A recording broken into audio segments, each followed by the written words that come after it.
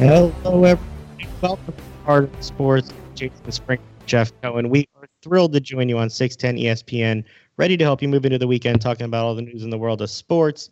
Jeff, tell me how you're doing this week, man. Are you missing baseball? I know it was all supposed to start. I know this is a tough time for you. You know, I take out my tickets for the Phillies every day and just kind of sadly look at them. And then someone said to me the other day, he goes, they'll make good bookmarks.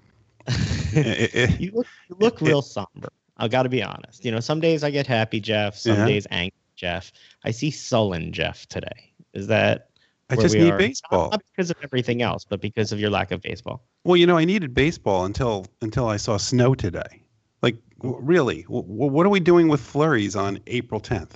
They wanted to make sure that you weren't actually missing what you thought you were going to say. Well, but I don't think that. Baseball clearly has taken the time that they have to listen to Jeff Cohen, because I see ideas out there for some Cactus League and Grapefruit League baseball. Jeff, does that give you hope? Well, so they're kind of twisting it a little bit and talking about maybe doing it all in Arizona. Yeah, explain to our listeners what would happen here. So the plan that's leaked out is for everybody to play in the state of Arizona, and to change the leagues for 1 year, which is what we talked. We talked about having Cactus League versus the Grapefruit League. Now we're sitting there. What are you doing? Taking a picture. Just so everybody knows, we're social distancing, which is always a good thing for Jason and I. Jeff's excited to get away from me. Like, let's be honest. The circumstances are not good, but the fact that you're able to stay away from me is something that you're not really complaining about. Is even better. But I think at this point, let's talk to the person who's social distanced probably the most from us right now, and Don Carman. Yeah, Don Carman. We had your ears must have been ringing. We had a conversation about you last week and your participation in the Wax Pack book. How you doing, sir? Thanks for giving us a little time today. I'm doing well, thank you. Yeah, people talk about me a lot. It was amazing for us to hear about his journey in terms of going around and meeting all these different players. What was it like for you to have somebody come to you with this crazy idea of, I'm going to meet everybody in the pack that I opened and share experiences with them? When he originally mentioned it to me, I didn't really grasp the whole idea. Obviously it's a simple, straightforward idea, but it was like, I didn't realize that it was going to be a book about people more than it was about baseball, and a book about relationships, and also a book about discovery of himself. And I like that. It turned out, I think it turned out great, especially my two chapters. Well, your two chapters are because, unlike everybody else in the book, you actually had two chapters because of two things. One, you were his favorite baseball player. So what was it like when you met him, and did he go all fanboy on you, or did he did he act like an author? It was interesting because he was quiet and thoughtful, and for me the interesting part was that he noticed so many things in such a short time, as far as just not simply the physical, but just about my personality, about even who I am, and how I conduct myself, how I think, and whatever. And it was interesting reading it afterwards. He did not go all fan, but there was some of that. It was nice, and we played catch in the front yard, which was, it's kind of fun.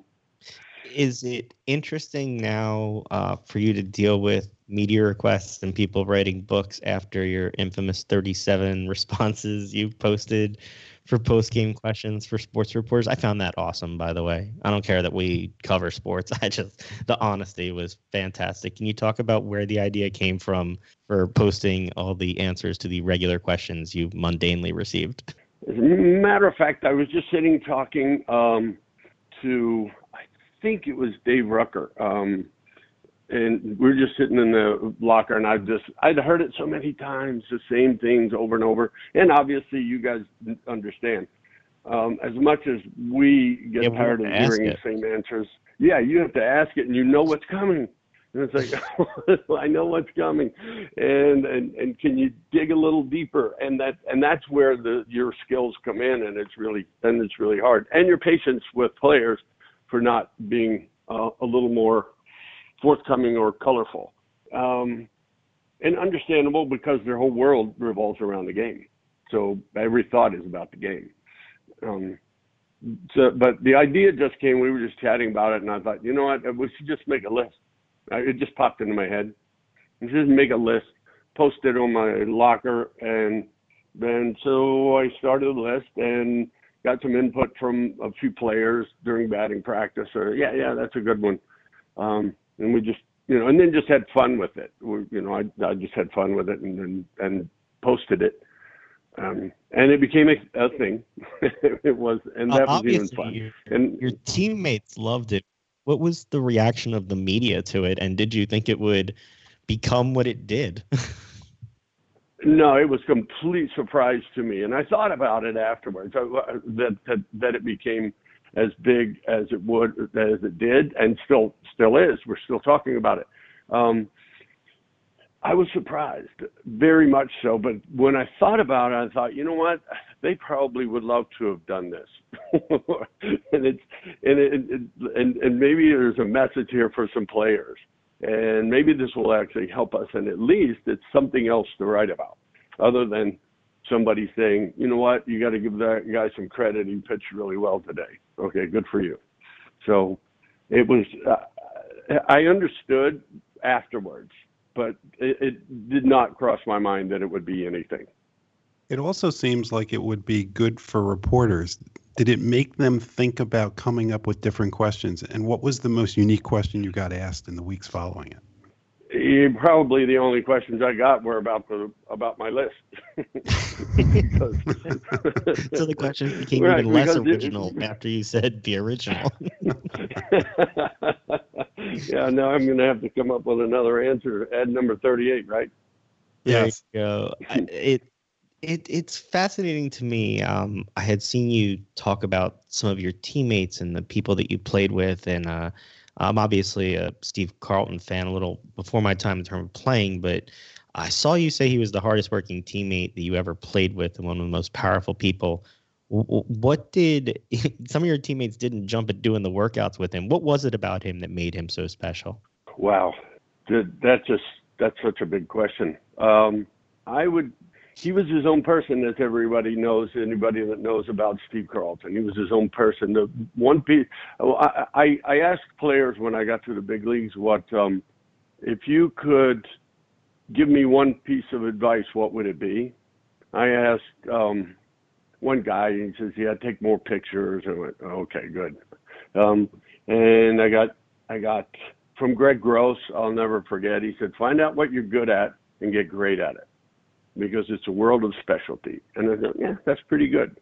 And then Steve Carlton, when I asked him, he said, don't fall in line. And that was great advice, meaning you're your own man. You're the only one with a ball in your hand. But even more so, the way he lived his life, he was his own person at all times. And he still is that person. And that made him unique in the sense that he was not like anyone else. And people looked at him as, he's Steve Carlton. He's so serious. Whatever. He was like a child in the clubhouse. He was like a 14-year-old kid playing the game, and he loved it. And he would goof around as much as, or more than most players. It was but then if you take the physical, obviously, his physical ability was just phenomenal. And a perfect example, we were in the back room, we'd been working out, and I said, Lefty, can you just show me how you throw that slider? I mean, why not ask him, right? So he said, well, you just hold it like this and throw the hell out of it. That's it? That's it? That's not even help. Did it work? No, the numbers tell you it didn't.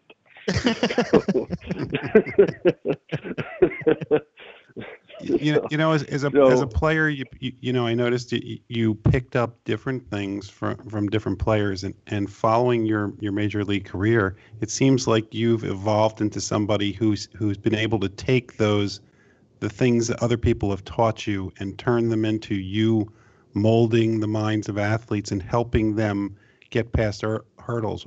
What made you want to go into sports psychology? When I was playing, I had the wonderful opportunity to work with Harvey Dorfman, who was considered the best in the business. Scott Boras had said to me, "Look, I want you to fly to Prescott, Arizona, and spend the weekend with this guy and work with him, and because it's going to help you." So, having done that, it absolutely changed my life. It changed my perspective of me and the game and just life itself. And he was an absolute genius, just an amazing person. And we became very close. But I didn't really talk to him all the time while I was playing, whatever, but I would talk to him here and there. And near the end of my career, he said, "Hey, when you're done, I want you to go to school because you'll be good at this."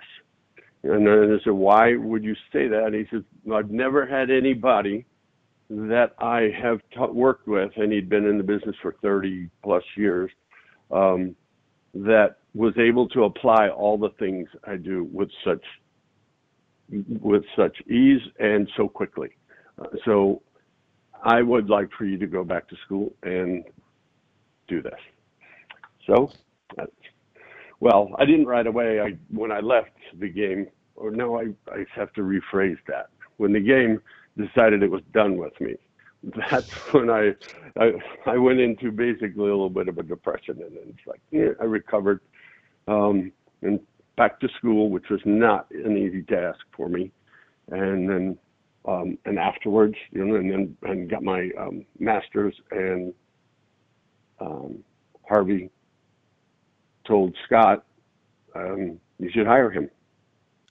I imagine that's how I got those there. life experiences, I saw you speak about dealing with your own anxiety when you played. And I'm somebody who, the importance to me of athletes talking about their own challenges on society, as somebody who grew up with anxiety and would have loved role models who admitted that they got a nervous stomach too, and that was okay. I imagine that the experiences of dealing with your own hurdles and then dealing with the issues of depression that you mentioned afterwards help to shape that you work with the players now. Can you talk about the importance of the mind when it comes to not just, sports, but life in general, as somebody who works with players regularly? My experiences through life, all the way from childhood, and the things, and competing at the major league level, and experiencing fear, and sadness, and rejection, and and off the charts anxiety at times, and performance anxiety, and seeing everything slip away. All those things are experiences that I draw on, obviously. And I can talk to these guys, and I can feel it when they talk about it. And this isn't about baseball. Most of what I work with, and this is one of the things that Harvey would say, is 10 to 20% of it is about baseball. The rest is really about you and how you live your life, and how your day-to-day experiences, and how you respond to difficulties or anxieties or fears or sadness. And because they're all coming, all these things are coming in everyone's life. And anybody that tells you that they've never been nervous, or they've never been anxious or sad, they're just not brave enough, or they're so afraid to say it. One of the two, or there's something wrong. And then that's a whole different world. But everybody experiences all of these things, and my goal is not just to make them perform better. Yes, that's a side effect, because the person that you are is the one that's going to walk out on that mound, or is going to walk up to the plate.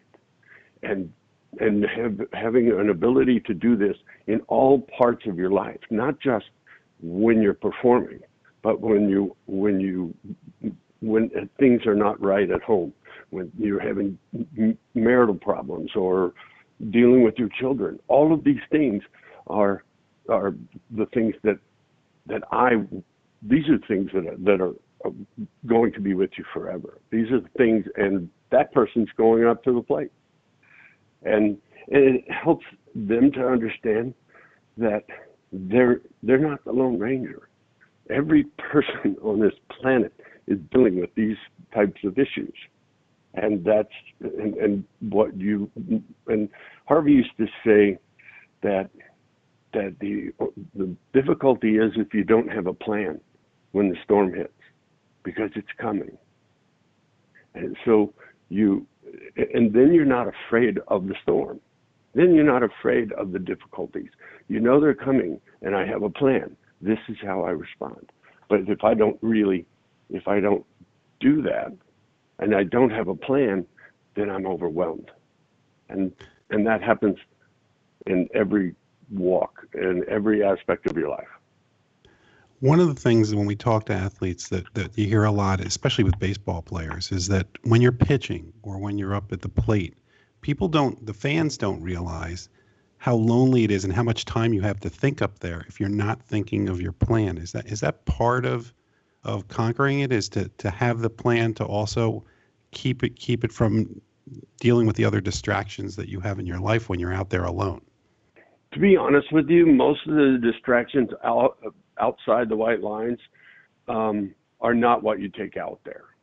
What you're taking out there is the person who hasn't dealt with those things or isn't dealing with them, and now you're dealing with that in a microcosm of that on the mound. Or let's say you walk out on the mound and you feel great, everything feels great, and the anxiety comes at different times for different reasons, and those are the things you have to have plans for. You don't just plan for, it's great. You just think, I'm going to visualize myself getting everybody out, just pounding away and striking people out. And you know what happens when it doesn't go that way? You need a plan, because the only way you can guarantee that you're not going to get kicked around a little bit is to stop playing. Because everybody's going to get kicked around. I wanted to get back a little bit to the game on the field. I saw you at some previous events talk about the DH and replay. Doesn't seem like you're too much of a fan of either of them. Any thoughts change on that? Or are you still not a replay guy and prefer to keep not the DH in the National League? You like pitchers being able to hit, right? I wish they could all hit, especially me. I could. Now, batting is different than hitting. True.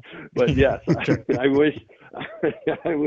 Yes, I think it's a wonderful part of the game. It's a colorful part of the game. It was originally there, and I'm probably not as opposed to it as I used to be, because I'm far enough away, and they're not going to take a bat out of my hand. But it's just too much fun, and I just don't. I don't like the idea that somebody can just hit, but that's a personal thing. There's an argument for either way. My personal opinion, I don't like it. Now, the replay, I despise the replay. Why? If baseball is supposed to be a metaphor for life, how many replays do you get? You don't get them. The idea is, how do I learn to deal with what I consider unfair or a bad call or something? It's like those things happen in everyday life. And how am I going to learn to deal with those things if they're going to let me do it over? Well, if it goes wrong, we're going to back up the film and make sure we got it right. No, I don't. You're not supposed to get it all right. We're people, and umpires blow calls. That's how it works. And sometimes you know what? it's the colorful part of the game. It's the truth of the game. It's what really happens. This is how it happens.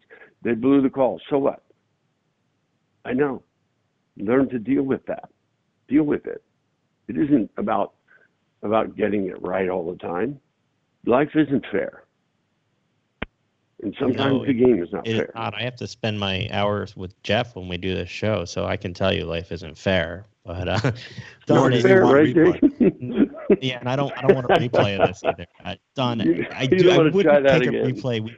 We'd love to have you back anytime. It's fun to talk and hear all these stories. I also appreciate what you're doing with these athletes and sort of raising awareness with them for the challenges they're going through, and then talking about it publicly, which again, for a kid who grew up with anxiety, looking towards athletes who seemed invincible, to know that even invincible people overcome their own challenges. I appreciate you going out there and what you're doing. So thanks so much for the time. We hope to be able to get you back again at some point soon.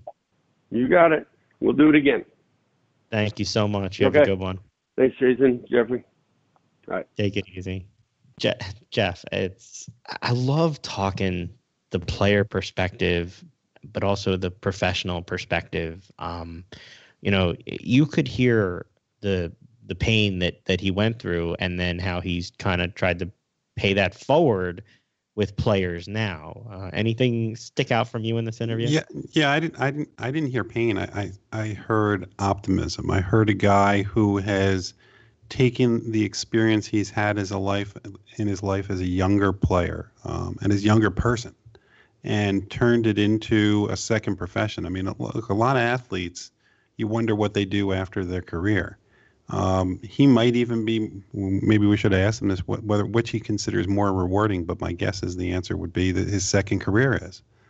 He gets to help. And pain, you're right, is the wrong way to say it. It's the experiences that shaped him, and he's used them as a positive to help other people who are going through the same thing. So. Oh, you know what? What we should have asked him is in relation to replay. So he came this close to a no-hitter, and it bounced off of the heel of Milt Thompson's glove. We should have asked him, would he have liked replay if they would have changed that to an error? So that would not be replay for overturning a play. That would be replay for overturning a scoring decision. That's right. I don't know if that's the rabbit hole that he's going to go down with us. Why don't we talk a little football before at the top of the hour we have Louis Tiant come on. We're just going to make it a baseball day. So let's get a little football in for a couple minutes, all right? Go for I it. need you to explain to me what the heck the Houston Texans are doing. Why, because they went out and got Brandon Cooks after giving up one of the best receivers in the game? So that's the thing. They traded Brandon Cooks to the Texans for the 57th overall selection this year. They also got a 2022 fourth-round pick. Okay, so he's a second-round pick who had 583 receptions, do $8 million with a history of concussions. They're paying Cooks and David Johnson a combined $18 million in 2019. Right. DeAndre Hopkins would have cost him $12.5 million. So and a better producing player. I don't understand. What is this? How many times have you made me rail on Bill O'Brien? I know. It's sort of. I'm not going to take the bait today. The fact is, you just stated facts they're incontrovertible. Bill O'Brien has no clue what he's doing, and I don't purport to be a general manager. But you don't even purport to be a radio co-host some days. Hey, I don't understand what Bill O'Brien does at all, and to me his lack of professionalism at times is even a bigger concern. To me, I still don't understand. From the players that left that are talking about what their experiences were with him. Right, and if I'm a team or an owner, to hear players say that your coach was doing these types of things, that is not what I want to hear. Yeah, it doesn't make any sense to me because the NFL is a different kind of recruiting than college football. In college football, you go to someone's home, you recruit. In the NFL, players have more right to movement once they get to free agency. And they're not coming to play for somebody that is disliked by people that they respect. So no matter what happens, and if you make trades, you keep your mouth shut. You say nice things about the people, and you want to make sure that people want to come play for you. Right now, you have Bill O'Brien, who apparently his star quarterback wants out and would like to go to New England. That's not the kind of thing you want when, by the way, you shouldn't have a job by all accounts anyway this year. All right, I'm going to get off your Bill O'Brien high horse, and I'm going thanks to for go making with me rant about him again. we're doing this show remotely. The NFL draft is going to do it remotely too. They want to do a virtual draft. Not everybody's cool with that. John Harbaugh, some other people have raised security issues. Thomas Dimitroff had an idea rejected for a technical difficulties timeouts during the draft. That one made me laugh. That was rejected. That would be abused so much. They're going to do a mock draft so that all 32 teams can test the technology. Everybody's going to have to do it from their homes. Some general managers want extra picks for coronavirus. Yeah, I don't know. What is adding 3 rounds at the end of the draft do for anybody? It covers them from making more busts. If you have more chances to get somebody, because I think their thought process is, without the ability to work out some of these players and learn about them in the first 7 rounds, you're going to potentially select people that aren't going to be what you hope they are. And so now hopefully you find that diamond in the rough in those later rounds. Seems to be what they're saying. Wasn't there a combine? There was. Apparently that's not good enough. Okay. Don't they have film of all the guys that played in college this past year? There is. Apparently that's not good enough as well. Okay, well then you know what? They're not going to find some diamond. There's not going to be a bunch of diamonds in the rough at the last 3 rounds after the Mr. Irrelevant is picked. How many? Name me 2 players who weren't drafted. Just name me 2. I'm sure there are, but I want to know what 2 really good players were not drafted in the last 5 years. Separate from, well, there's plenty of people who have. You really name 2. Oh God, I'm not going to name 1. Top of my head. Right, because there are not a ton. There are guys that make NFL rosters, but there are not a lot of guys that warrant another 3 rounds.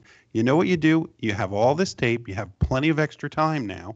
Go ahead and look at it, and then pick them. And then once it gets then go to free agency the same way you did before. For the larger issue, where do you stand on the NFL continuing to want to hold the draft at the end of April and all the preparations that they're making to do that? I don't have a problem with them doing the draft. I think that they can have some fun with it. I think that, look, the reason we do this show, the reason other people are into sports is because it takes you away from reality at times, right? I mean, it's escapism is what sports is. And so here's a chance the NFL can do this and do it safely by doing it the way that they're doing it, and that's fine. What the MMA was going to do was ridiculous. Get an island. Yeah. It made no sense. So they're going to get an island. They're going to ship a bunch of people over there to fight each other and be in human-to-human contact, throwing each other around, kicking each other, blood splattering all over each other. Forget droplets. It's going to be lots of stuff flying all over the place. And all of these people weren't going to be quarantined for the necessary period of time, were they? Look, I don't know. So what was the plan? I think all these leagues are going to have that same challenge, though, as they look to try to reopen up. That's not to say that they won't be able to, but Major League Baseball, potentially, we talked about it, wants to have everybody out in Arizona. You're going to have to quarantine them before that. And I saw some players, Zach Wheeler was one of them. Zach Wheeler's wife is he's pregnant. expecting. Yeah, right. They're expecting, and he doesn't. Yeah, he doesn't want to be doing that. I don't blame guys for not wanting to do it, and people who have been calling the players names because they don't want to be quarantined for 4 months. It is still a game, and while I want to see it desperately, I want those players to be safe, and I want those players to be with their families. We just talked to a sports psychologist who talks about how the stuff outside of the game can impact the game, right? How do you think all of these players are going to react when they have no family around them for 4 months? It's not going to make for a great product. No, I'm there with you. You want to keep talking baseball and bring on our next guest, Jeff? He's on the line waiting to hang out and talk with us. Look at you. I would love to. We now have Luis Tiant on, who is the co-author of a book called Son of Havana, A Baseball Journey from Cuba to the Big Leagues and Back, which is available on Amazon, BarnesandNoble.com, IndieBound. Luis, how are you? I'm good, my friend. I'm good. How you guys doing? We are doing well. I have to, before Yeah, we get to the okay. book, which is a great book, and your story is amazing, but I have to ask you, as somebody who watched Cheers religiously, how did you end up on Cheers, and how much fun was it to be on that show? For people that don't remember, you were actually not at the bar, but you were in a Uh-huh. commercial where you were supposed to flub your lines, and then Sam Malone was supposed to come in and get the save. Uh, Yep, did you yep. enjoy that? What was it like? No, yeah, it was nice. It was nice. All these guys over there, Sam, all these people around, they were good. They were nice to me. I have a good time with them, and that's all. But that's all what you do. You have it to do. Be around nice people. People treat you with respect, and that's all what I like to do. I don't mind. It was good for me. Do that. Who gonna tell me I'm gonna be in the show like that before? That's a plus. Yeah, it was great. Yeah, I was in the Martin show too. It was great. It's things you never thought you're gonna do in your life, and they happen for you. God make it happen, and that's the same. And the same what I'm telling people. You go and you have ups and downs. You have you have to go through sometimes through hell to get what you want to get. And that's what I did. I think, like I said, I thank God every day. That made me strong. I know what I want to do. I know what I come into this country to play baseball. I want to get in the big league someday. I did it. I fulfilled my dream. What more you going to ask me there? God been good to me. It's still good to me, my family. That's all I care. All these things. It's great, don't get me wrong. I like to do. I don't have no problem with that. I have a good time. You're laughing. This guy take care of me, and that's what I take in life. To be nice to people, and that's what we need to do. We have to get one out to be nice to everybody.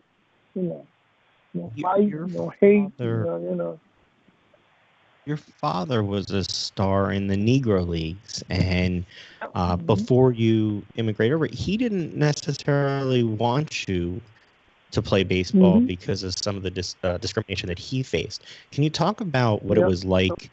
You immigrated here in 1961 to have your career, but what was that like to have to balance your father's wishes with your own choice to try and chase your career, and then eventually have to separate with them to come over here to play ball?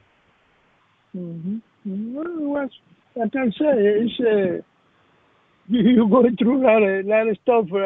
I know wishing to any human being because I tell you what, it's not a great thing that happened to any of us. We get saying happen, and you have to face it, and you have to find out a way how to can go through that. We all quit, we all complain about this, about that. You have to do what you want to do, and one thing I want to play baseball. See, my father, in the beginning, he don't wanted me to play. He wanted me to go to school. Okay, my mother made him to let me play. Because I was selected to go to Mexico in 1957 in the Olympic. On the Olympic, and they have a baseball juvenile, Latin American games. They have a United States, Panama, Puerto Rico, Dominican, Cuba, Mexico.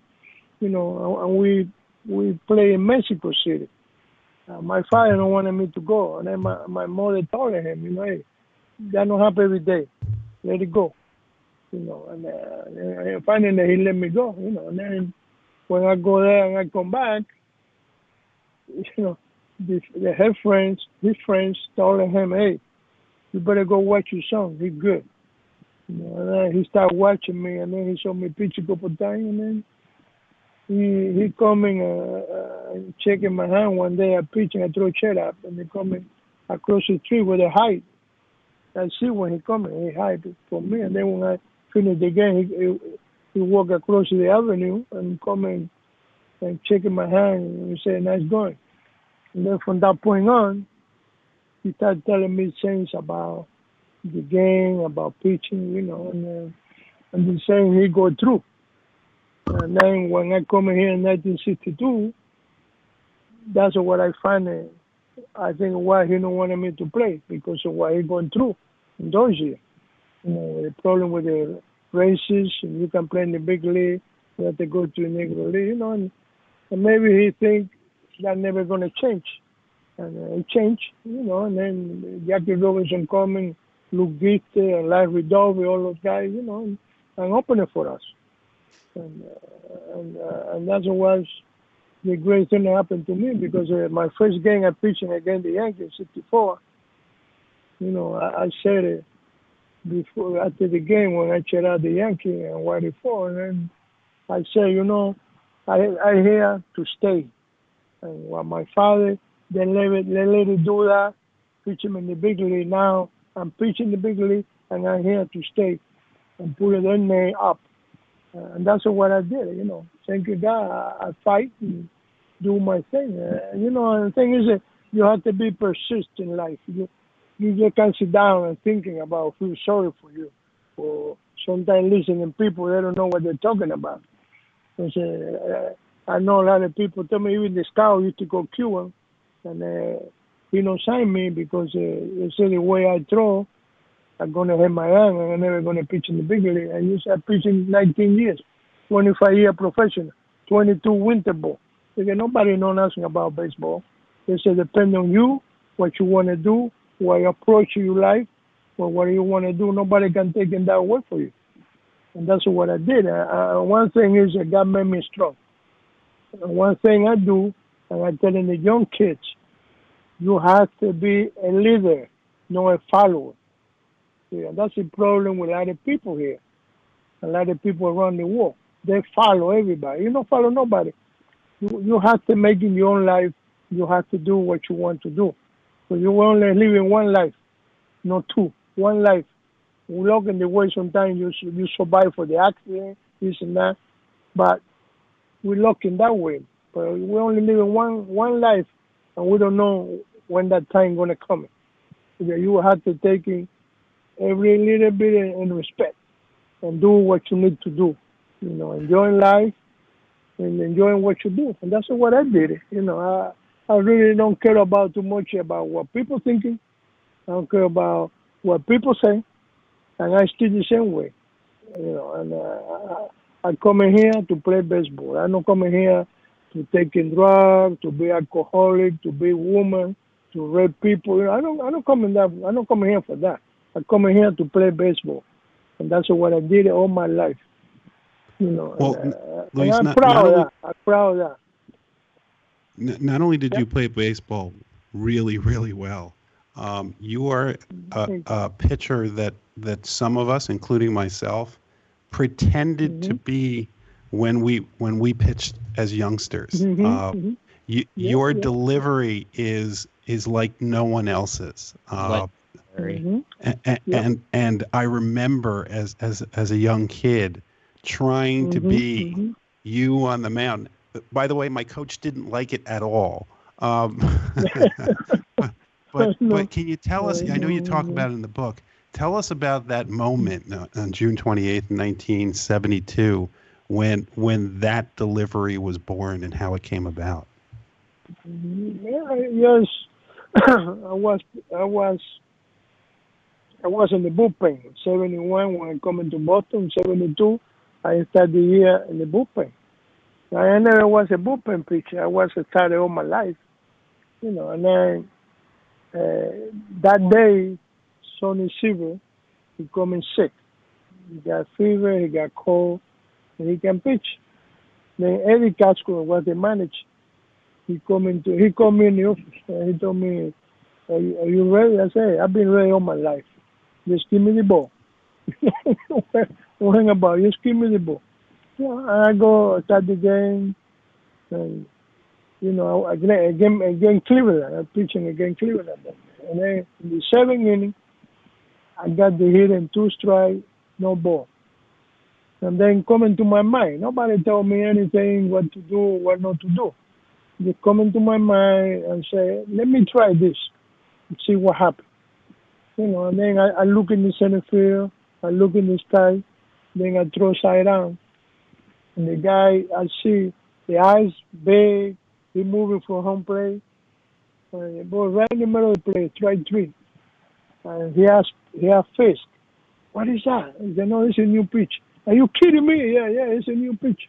And then from that point on, I win 172 games. It really hurt me a lot, and I never thought I was going to come back that way.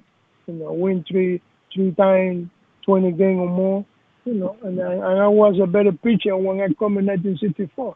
The only problem was, or the only thing different was, I used to throw 98, 99 when I was in Cleveland. Then in those years, I throw maybe because I hurt my shoulder blade.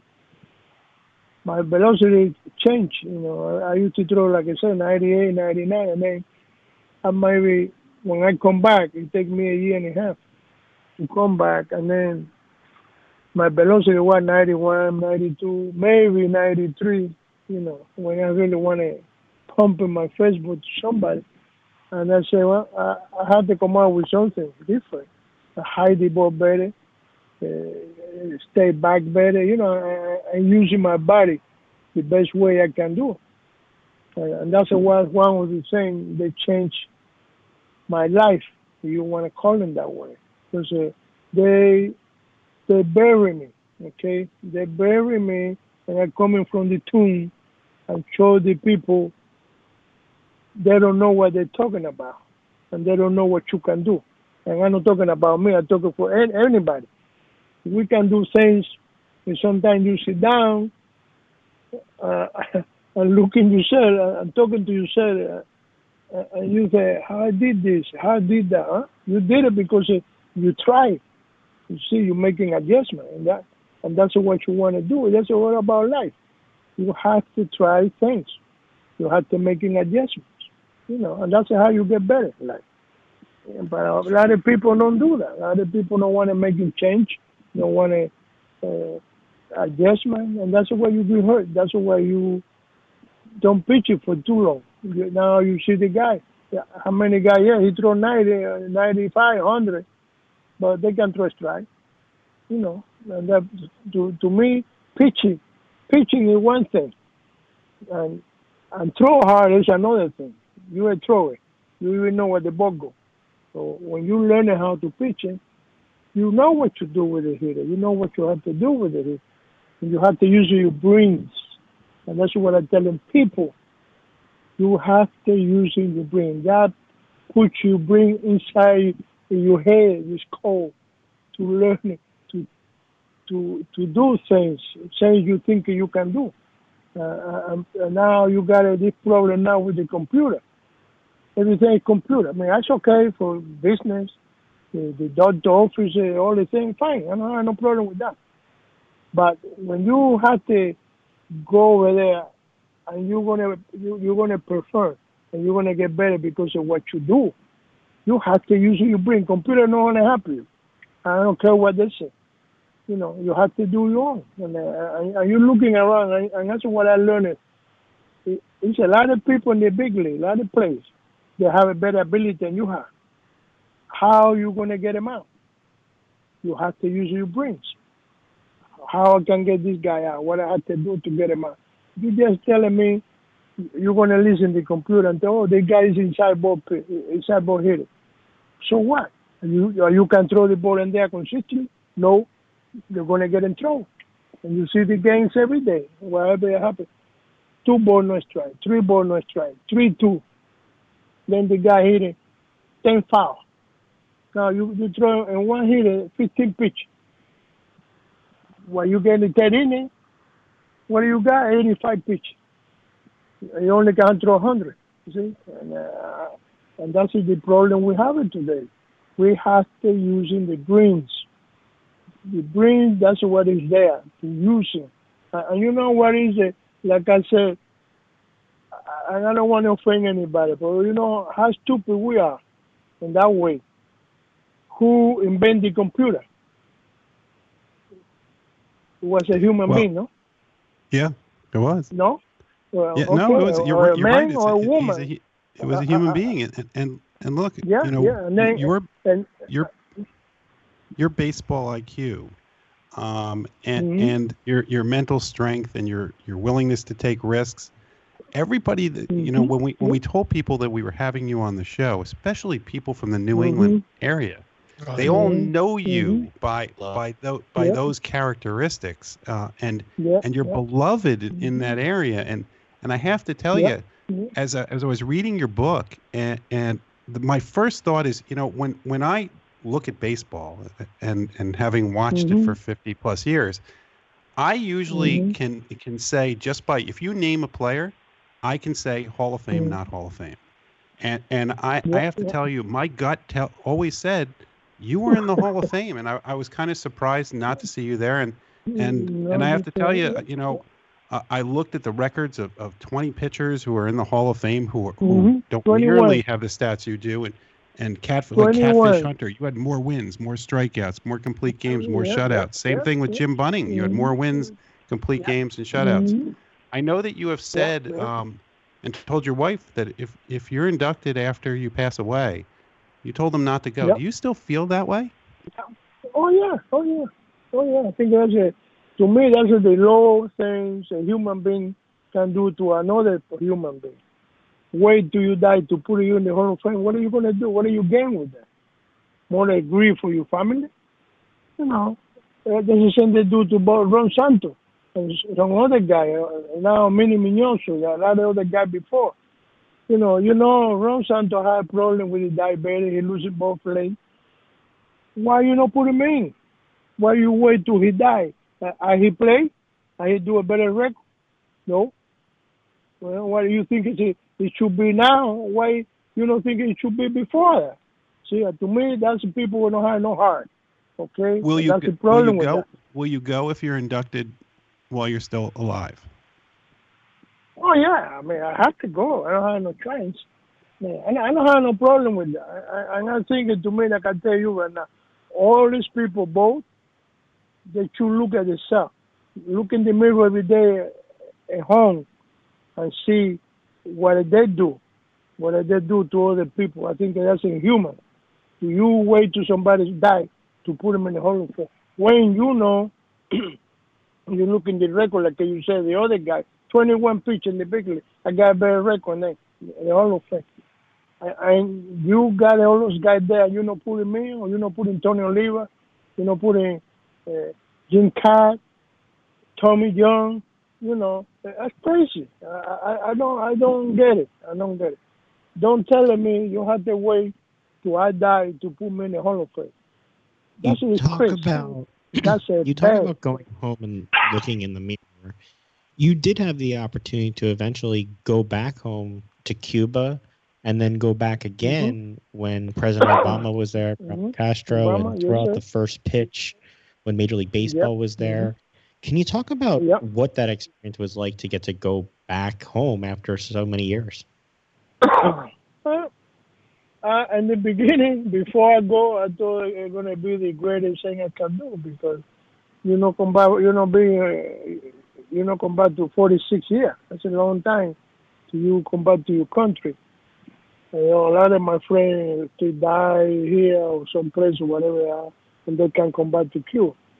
And what I say is that yes, I ask God every day, please don't let that happen to me. Let me see my country. And then same with my father and mother come. I ask them, don't let me go through what my friends going through. Their father and mother died in Cuba. They don't know when they can bury. I said, let me see them. Let me bury, and I know what they are, and I can go and give you my respect. See, and that's sad. You're really looking at it. That's sad. That's what you say now with this disease. You can even say hi or bye to your parents, to your son, to your mother. That's a hard. That's hard thing to be in life, and we don't get it. We don't get it.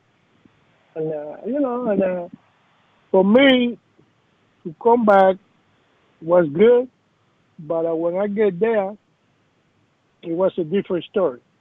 You know what I left. I'm saying the house, the place, the town, even where I grew up, where I born, it was different. I even recognize. I go by one block, I had to come back because I even recognize the place where I born. That's how bad it was. What they changed, and that's sad. It's sad to me. That's a sad thing happen to any human being. And then when I go see my family, forget about it.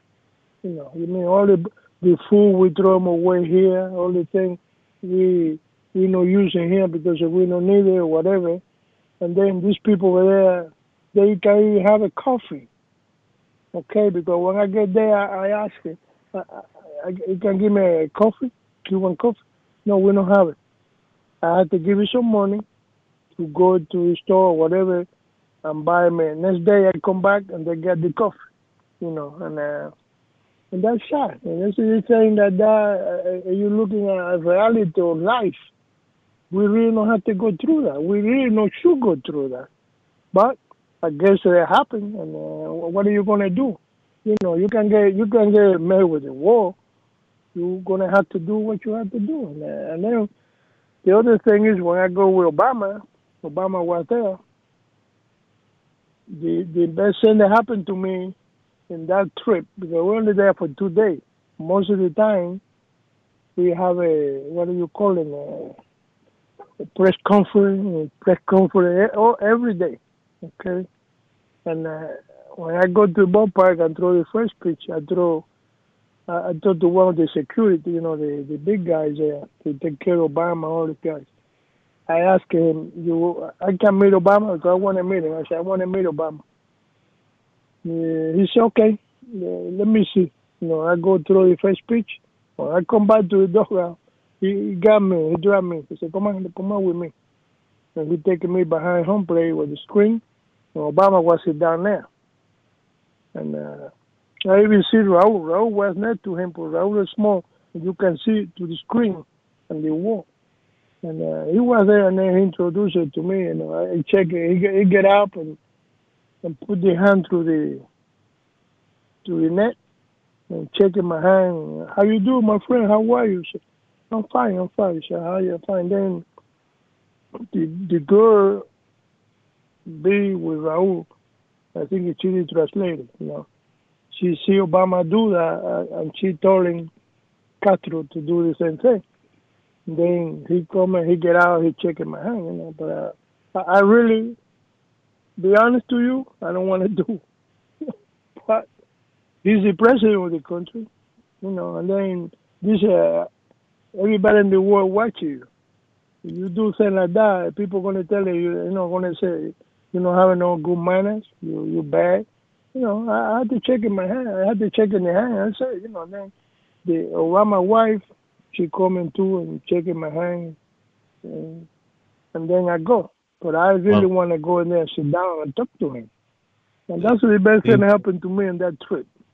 We will let everybody read all about it in your book, Son of Havana, A Baseball Journey from Cuba to the Big Leagues and Back.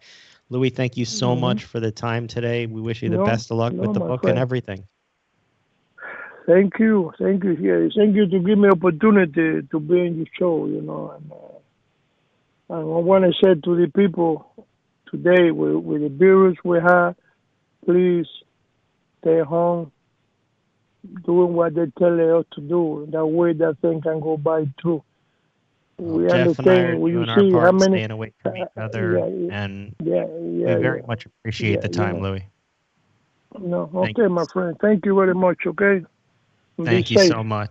Take care. God bless you and the family, okay? Thank you. Thank you. Same to you and your family. Jeff, that was... Okay, my friend. Thank you. Jeff, that's you're talking history from start to finish. His father started in the Negro Leagues. He's his own career in baseball, and then the geopolitical situation of going back to Cuba years later with Obama. That's a pretty amazing story that man has right there.